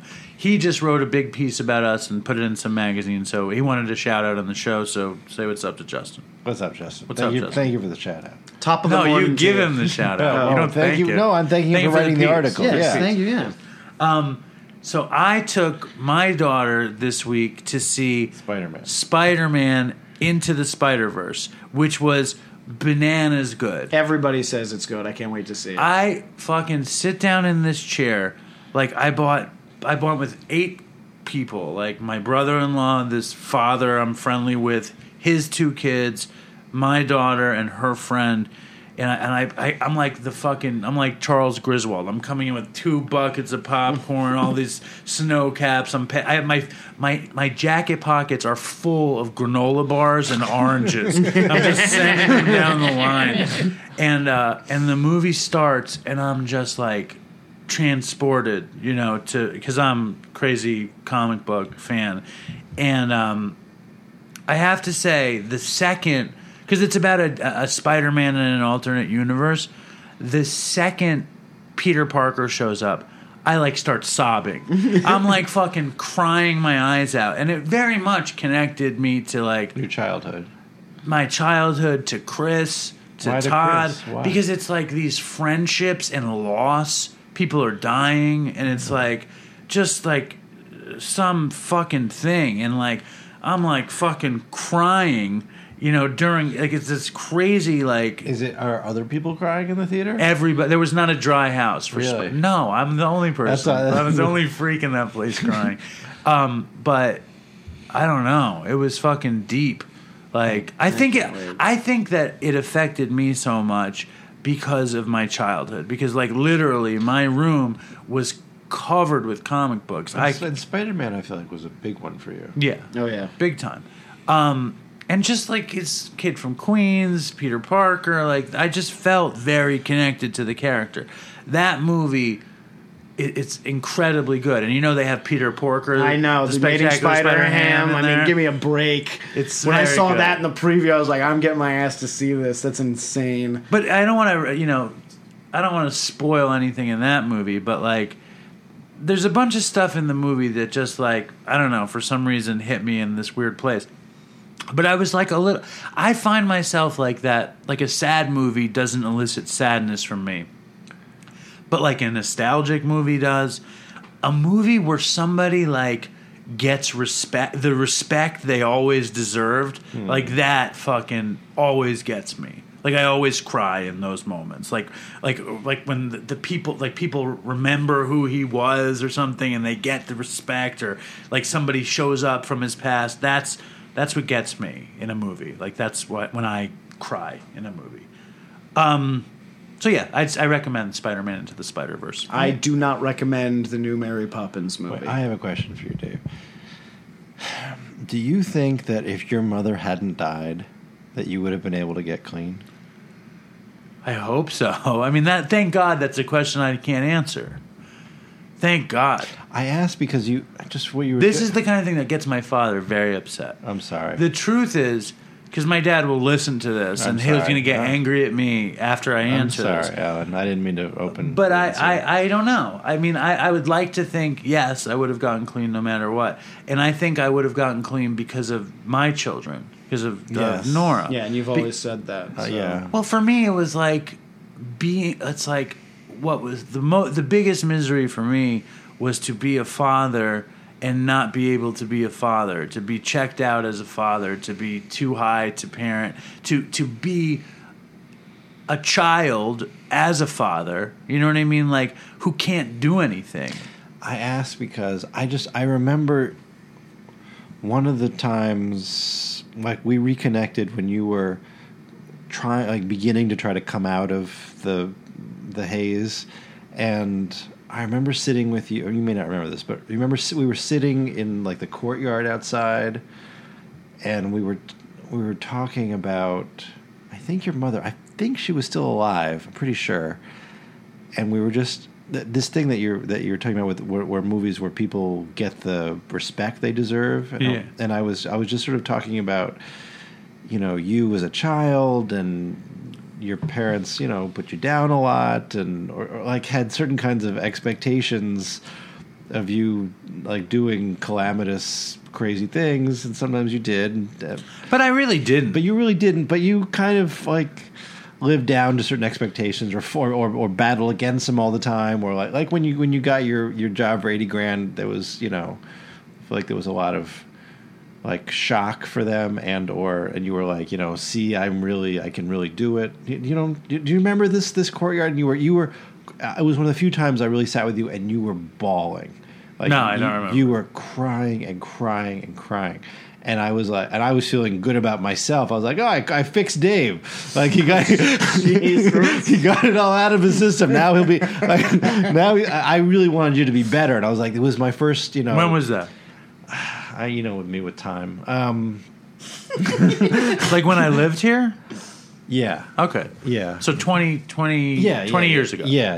Okay. It was just the very beginning of you like starting to come out of it, and it was and I think because of that I was starting to reconnect with you, and I was totally naive about. But I certainly didn't come out of it. You didn't. No. It was just the very beginning of it. Right. And like knowing that I had to come out of something. Yeah. I just remember you were touching this very deep pain. And I was thinking, okay, if he's able to actually access this pain, maybe he can start to live with it and not have to medicate himself to avoid it. So what did all I the say time. then? What was the You pain? weren't talking. I was talking. I was just telling you what I had seen in your life, like you growing up, and kind of you being this very, I think, very talented, creative, but not in a Not celebrated. Well, not just not celebrated, but your parents were very by the book, by the rules, like with plans, long-term plans, and that worked, and regularity, and they were just such upstanding. I love your parents. I loved peeing here because my parents were so weird and crazy. Like Right. like this, there was Stability City for me. Right. I loved it, but for you, I feel like you were. I hated it. It was crushing for you. And you were constantly battling against it and trying to break it, and they were pissed about it, because they struggled to create this life for you, and you were, trying to do everything you could to undo it, and drugs were a perfect way of getting of sort of finishing that, but also I felt like it was a way of getting you to avoid this pain of not having that. What you call respect, but like validation, like that you were valuable, that there was this thing with you and them that I felt a lot of the time. Like, I don't know. I came here and I felt like, they were very nice to me, and they saw me in a certain, they didn't see a lot of my flaws. They saw me as a friend that they were glad that you had. But I was like, you should see your own son this way. And I did see you that way in a lot of ways. And I think a lot of people have. You're this powerful. A lot of people are drawn to you. You always were surrounded by people.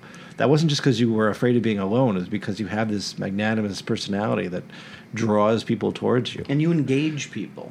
Yeah. Well, We can go out and get a sandwich, and you're having a conversation about how much the guy thinks the rent is. How much do you think they pay for rent on this place? He's like, I don't. I'm a part-time employee. I don't know. and then I said, just ballpark. Yeah. And he goes, probably $15,000 a month. Like, does that seem right? Does that seem about right? But I mean, and you have this flawless ability to do that in almost any situation with any person. I remember when we went to go see Greg's play, and those two jackasses. Tell Jimmy that story. That's a funny We're story. talking behind us. There's nothing to tell, really. We went to go see our friend Greg Keller in a play that he was doing. Greg's been on the show. Right, yes. So I'm just for those who he's not here today, but yes. So we went to go see it. It was me, you, Devin. Was that it? It was just the three of us. Yeah. And there were these two jackasses sitting directly behind us, Talking. who were having a full conversation about what they thought about the play. Not even like, where do you want to go for dinner afterwards? Like, I don't like this. This guy's like, no, the writing's not, like, in almost full voice. During the play. And I'm literally biting my arm, and all three of them, and everybody around them is upset. But, you know, like, and I leaned over and, like, said to you at one point, and I made eyes with you, you know, because we're sitting next to one another. I was like, and you even beat me to the punch. You were like, I'm going to kill these guys. It was like, I'm waiting till intermission, and I'm turning around. And then as soon as intermission came, one of the guys, like, says out loud before even the lights have transitioned, he goes, I don't like this. And Dave wheels on him and he goes like, I don't like what you're doing because you're ruining the play, and like literally jumps down this guy's throat. And he was right. And everybody around us had the same feeling that we did. Dave goes outside to smoke a cigarette. He comes back in buddy with one of the dudes outside. And just like, no, do you understand? And I was like, yeah, no, I'm sorry, Dave. Dave's my friend. I know Dave, right? I'm just like, how did you do this? You were outside for 7 minutes. And you've always had that. You've always had that ability. You know, to engage with people, to bring people in. He doesn't like this. I'm telling you. I don't like this at all. You've always had it. I appreciate that. I'm just backing up what Jim's saying. No, I appreciate that. And that was really a very funny story. If you were there, I yelled at those guys. Oh, and then I did go smoke a cigarette, and then I did make peace with one of them. And then I was like, you guys are going to shut the fuck up. Aren't you? And they did. And they did. All right, let's get to an email. It's like, this is Dave, this is your life all of a sudden. It's like, what are you supposed to do with that, Jim? With what I was saying? Yeah, what's your point? You just made me think of it because you were talking about Crying in Spider-Man? and it just made me think of that time. I mean, it's a classic. It's a classic. But I actually feel like, you know, I said this before, but listening to you on Dopey over the years now, you hear like this joy that the guy's talking about that you say isn't omnipresent in your life, but you try to show on Dopey. It's part of a kind of a, like, you believe in yourself in a way that you maybe haven't before. And I think part of it is the growth of Dopey. Like, they're very tied together. Well, the growth of Dopey has been thrilling, but the truth is that it's very, very, very basic, this thing. Like, I appreciate everything you guys are saying, but the most basic piece of it is I was a fucking junkie who could not go to work 3 days in a row, who like couldn't afford to do anything, I had no ability to support myself or anybody else, and I got clean, and like I can take my family out to dinner, I can pay the mortgage, I can like fucking travel to work and work for 10 years, and it's like that pays off in self-esteem, and it's like my life is great because I say this on Dopey all the time, the only reason that my life is good is because I got clean. You know, if I hadn't gotten clean, my life wouldn't be good. You know, I like to talk about the good aspects of my life because my life, you know, it's very culty, born-again shit, but my life got saved.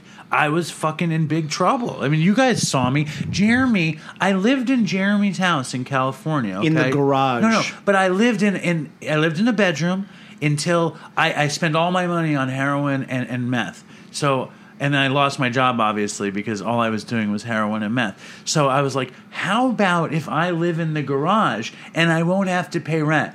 And Jeremy, God bless him, loves me. You know, he probably hated that he has this fucking Jewish barnacle junkie living on his fucking life.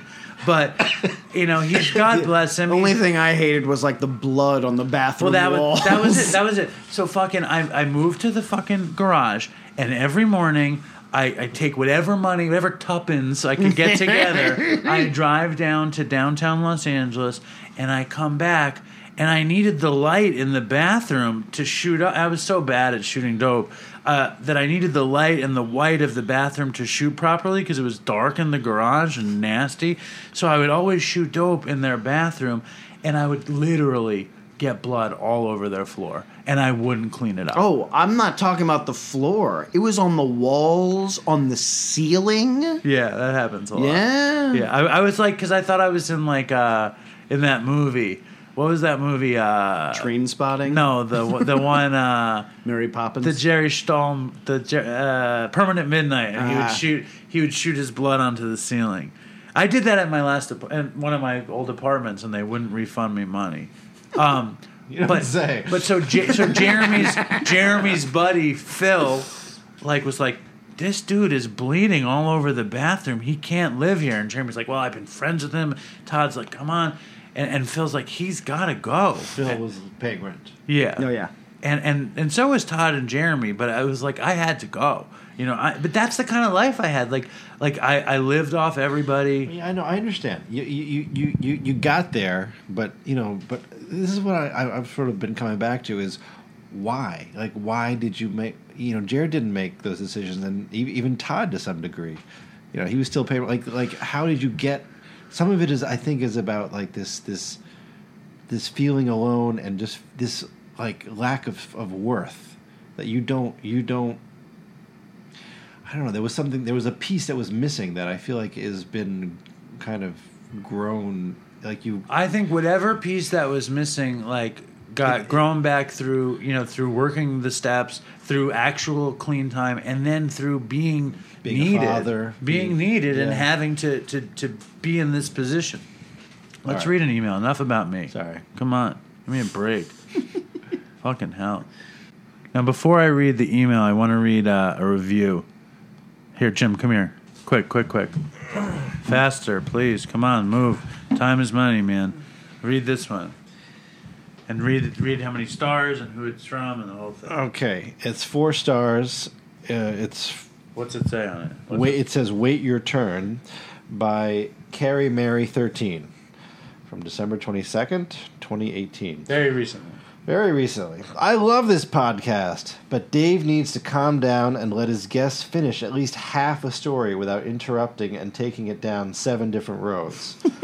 The guest loses their chain of thought, and the story doesn't make sense anymore.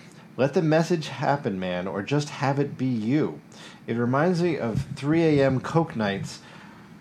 Hold on here. With the fast, interrupting crazy talk. Thank you, Carrie. And then they say, was this review helpful? And I say, no, not helpful.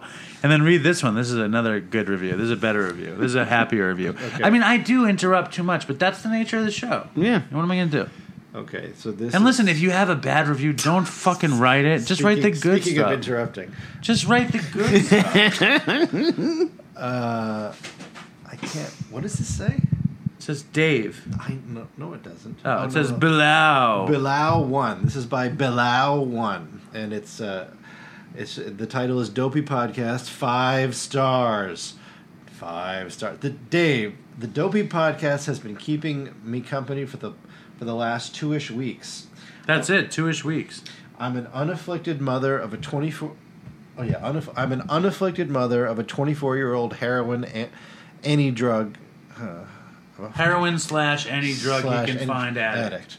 My niece told me about the podcast, and I've been hooked since the first listen. My son is 9. Hold on. Why can't you read? What's wrong with you? I need my reading glasses. Oh, I can't God, see it. help me.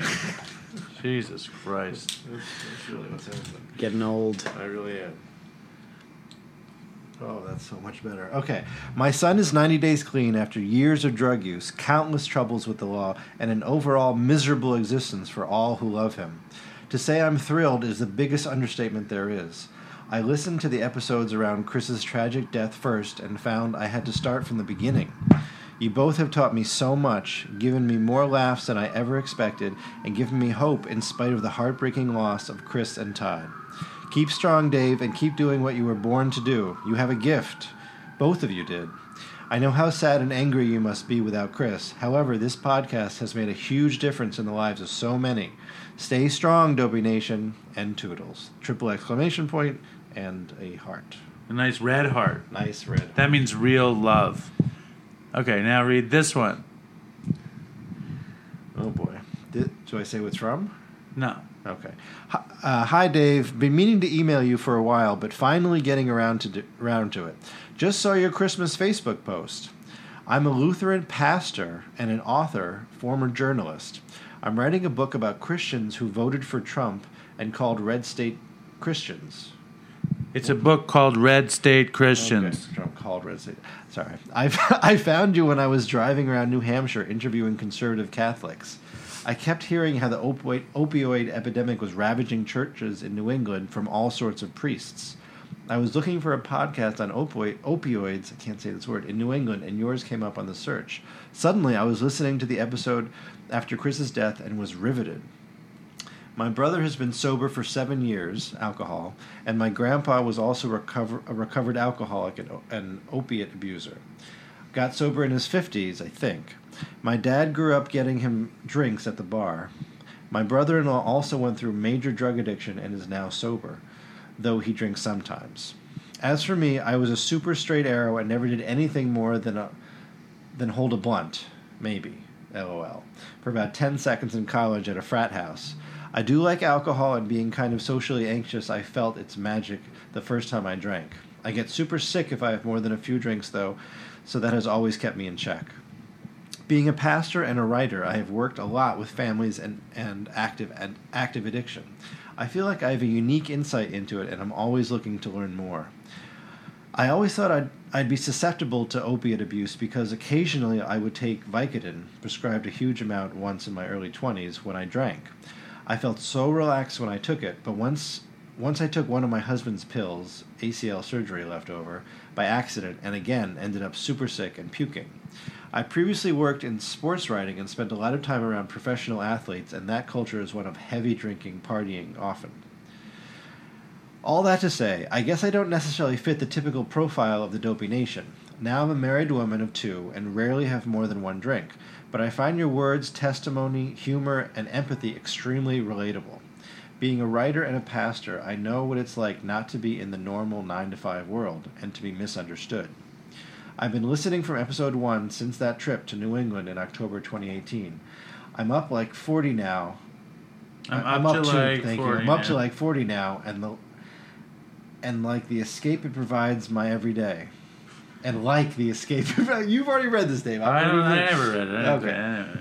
I'm up to like 40 now, and like the escape it provides from my everyday. I'm also heartbroken about Chris, but it reminds me how important it is to be vigilant and present when I'm working with people in addiction. The church has often handled addiction awfully. Finally, my first congregation in Chicago held 2 AA meetings a day. I got to know those folks better than any in my congregation in many cases. Their stories stick with me. Thanks for doing what you do. Don't stop. Stay strong. People like me who might never guess would love Dopey are listening and learning, and it means a lot. Thanks. Reverend, blah, blah, blah, blah, blah. That's pretty cool, right? Yeah, I like it. That's pretty crazy stuff. Should we have my dad come in real quick before it's over? Yeah, I think he's awake. He's awake. He's asleep. Dad! Morning. Now, obviously, my dad could not resist coming on the show, even in a deep sleep. I was He fast said, asleep. Wait, my public needs me? No, I didn't say that. It's ridiculous that you're telling me to come out. You're going to listen to this show. Yeah. And you're not going to believe the stuff that Jim has intimated about you and Mom. No. He said such bad things, mostly about Mom. Jim.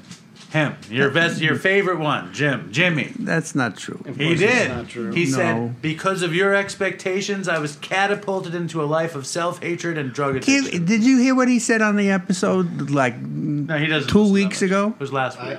He said caught up. for 42 years his life was miserable. And only in the last 3 years that he had a good life. Is that ridiculous? What about the first 12, 13, 14, 15, 16, 17? He did a pretty good job keeping himself miserable. Now you're going to blame me? Before the blame was squarely on you and Mom. No, I think the blame was on you the whole time. See, now you're going to all turn on me? This is a big celebration of me. This is what This is what happened. happens when you wake your father up past midnight to do your show. To make him feel bad about the way he raised me. That's what you get. Anyway. Did you All right, tell to be fair, what I said was that I felt like you and Nancy had a very structured existence with a very clear plan for your life, and I mean it seems like that. Yes. And this guy is not like his DNA is not designed His for that. DNA is Nancy and my DNA. Well, I know, but somehow it's something you must have some other like very creative, out there Maybe Poppy. Maybe Nancy's father. My mother's father. The black sheep. The strange communist dentist. Womanizing maniac. Yeah, that's That sounds so just like you. awesome. That's also not true. It's a lie.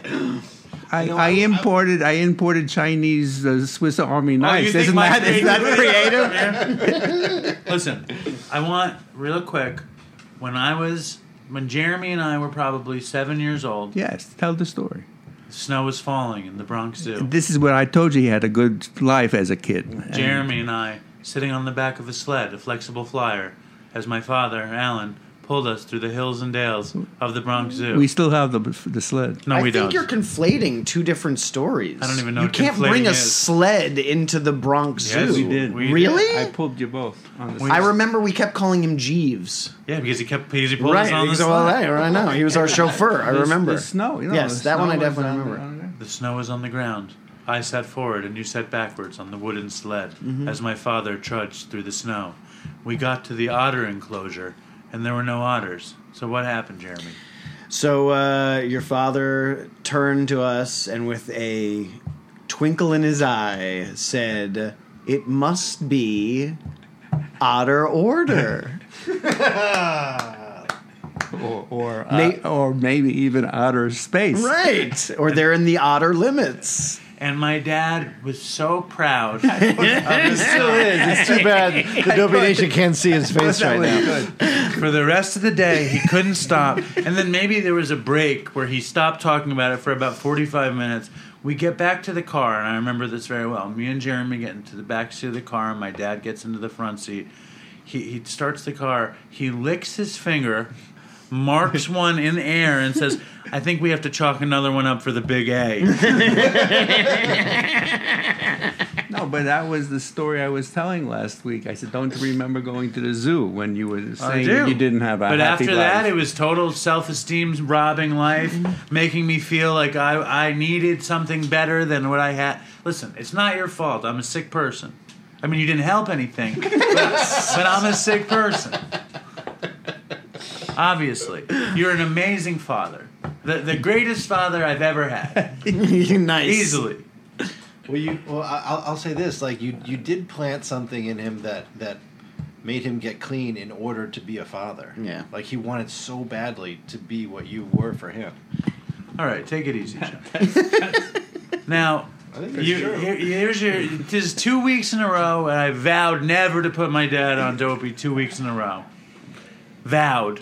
Now I've broken a vow. So what do you want to add to the show today? I shouldn't be here. That's what What else? You badgered him into coming. That's exactly. I should have been fast asleep. You were fast. He was pretending to be asleep. I wasn't pretending. He's fully clothed, lying on top of the blankets, waiting for his call. Listen, did you have a good show? I mean, Nah, it's not great. There's a lot of this kind of stuff. Oh, and by It was mostly good. Jim blaming you for my drug addiction. I don't believe that. You couldn't have said I that. cannot wait till next week. Or till tomorrow. You listen to it tomorrow. I'll give you Jim's number. You can call him during the day. Don't call me about it. You call him. He actually claimed so He a lot- did not. No. He mostly blamed Mom. No, That's good stuff. No, that's not. Listen, this can't go out in network. The only fault, Network? whatever this thing is, whatever this microphone It's is, like heading to. screaming in the Down the forest. well. No one cares. Who's the cause of somebody becoming addicted? Tell me, who is? Here we go. Yes. Just talk to Jim. He's the one who I blames wasn't- you. I blame myself. I wasn't talking about the addiction. I was talking about the Self-hatred. self-hatred. That I learned to hate myself because my parents were such lousy parents. What are you doing? It's good night, everybody. You are the devil. Thank you, Dad. There's another. Why don't you add your thing about the thing? What thing? It turns out that we are way closer. Oh yeah, Please. absolutely. The million downloads. I mean, it's going to happen even before my birthday. It looks like. It will happen before your birthday. I think it's going to be. 989,000 like at this moment. If right that's now. true, then we're looking at this week, the end of the week. Now, I want to say I don't think that's going to be the greatest father a person could have is my dad. A wonderful man. Are you Wonderful fooling man. around, or you're? I mean, You're there's never enough of gonna- this. I mean, you're never gonna You're know. never gonna know. Just roll with You it. don't know. The greatest father I could have ever had is him, and I had a nice, happy childhood. But I'm a sick person. I'm a drug addict. What do you want from me? Well, you're I blame you 100%. Thank you very much. Nice. And before we go, because the show has to end, but this is the New Year's episode. Well, it's the last episode of the old year. The last episode of the year. So obviously we're sad that our friends died and stuff. We're happy that babies were born and things changed.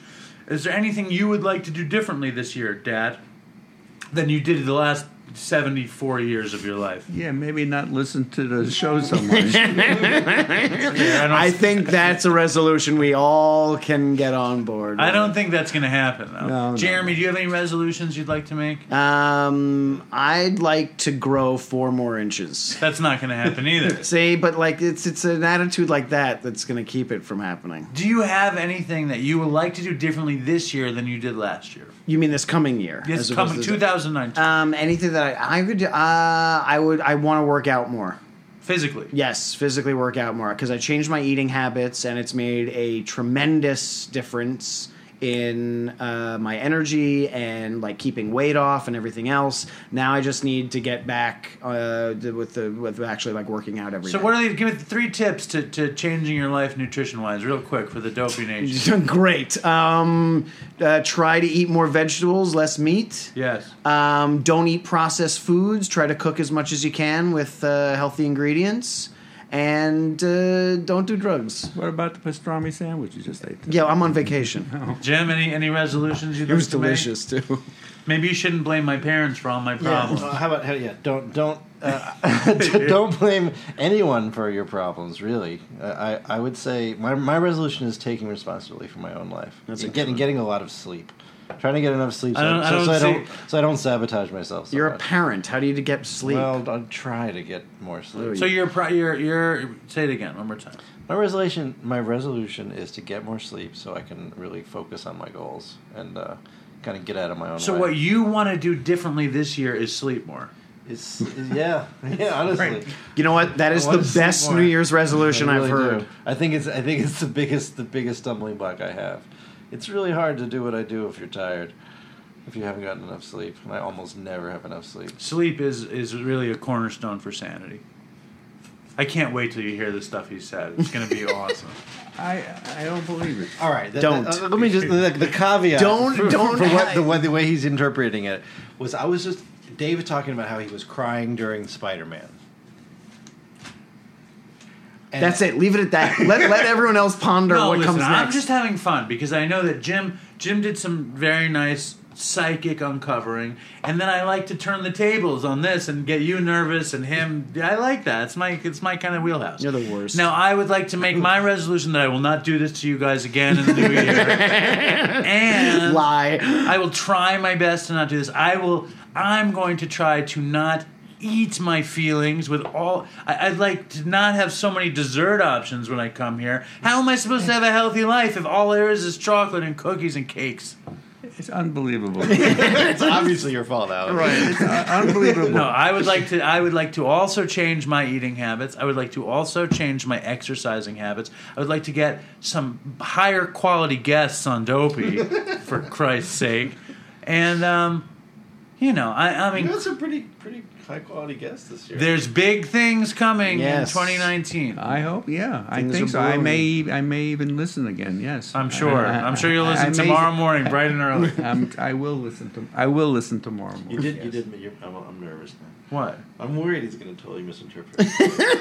I look Poison the water so efficiently. I look forward to it. But I want to say thank you to all of you guys, and I want to apologize to all you guys for me being such a jerk. I just think it's funny. What do you want from me? This is what I do. I like to stir the pot. But I want to thank everyone in the Dopey Nation for listening and for being such a... I was just trying to get you to forgive yourself. I forgive myself. I just can't... I hope that my father can forgive you. That's all I know. I would like to thank everyone for listening. I would like to thank everybody for being such a big part of the show, especially you, Dad. You're a great part of the show. Thank you. You're welcome. And you guys did a nice job tonight filling in. Thank you. And there's big stuff coming up in the future. So, which you can't talk about right now. I don't think I think you guys should look forward to some really exciting developments, hopefully happening this year. Yeah. And I didn't tell the terrible Artie Lang story from this last week, but we can save it for the future.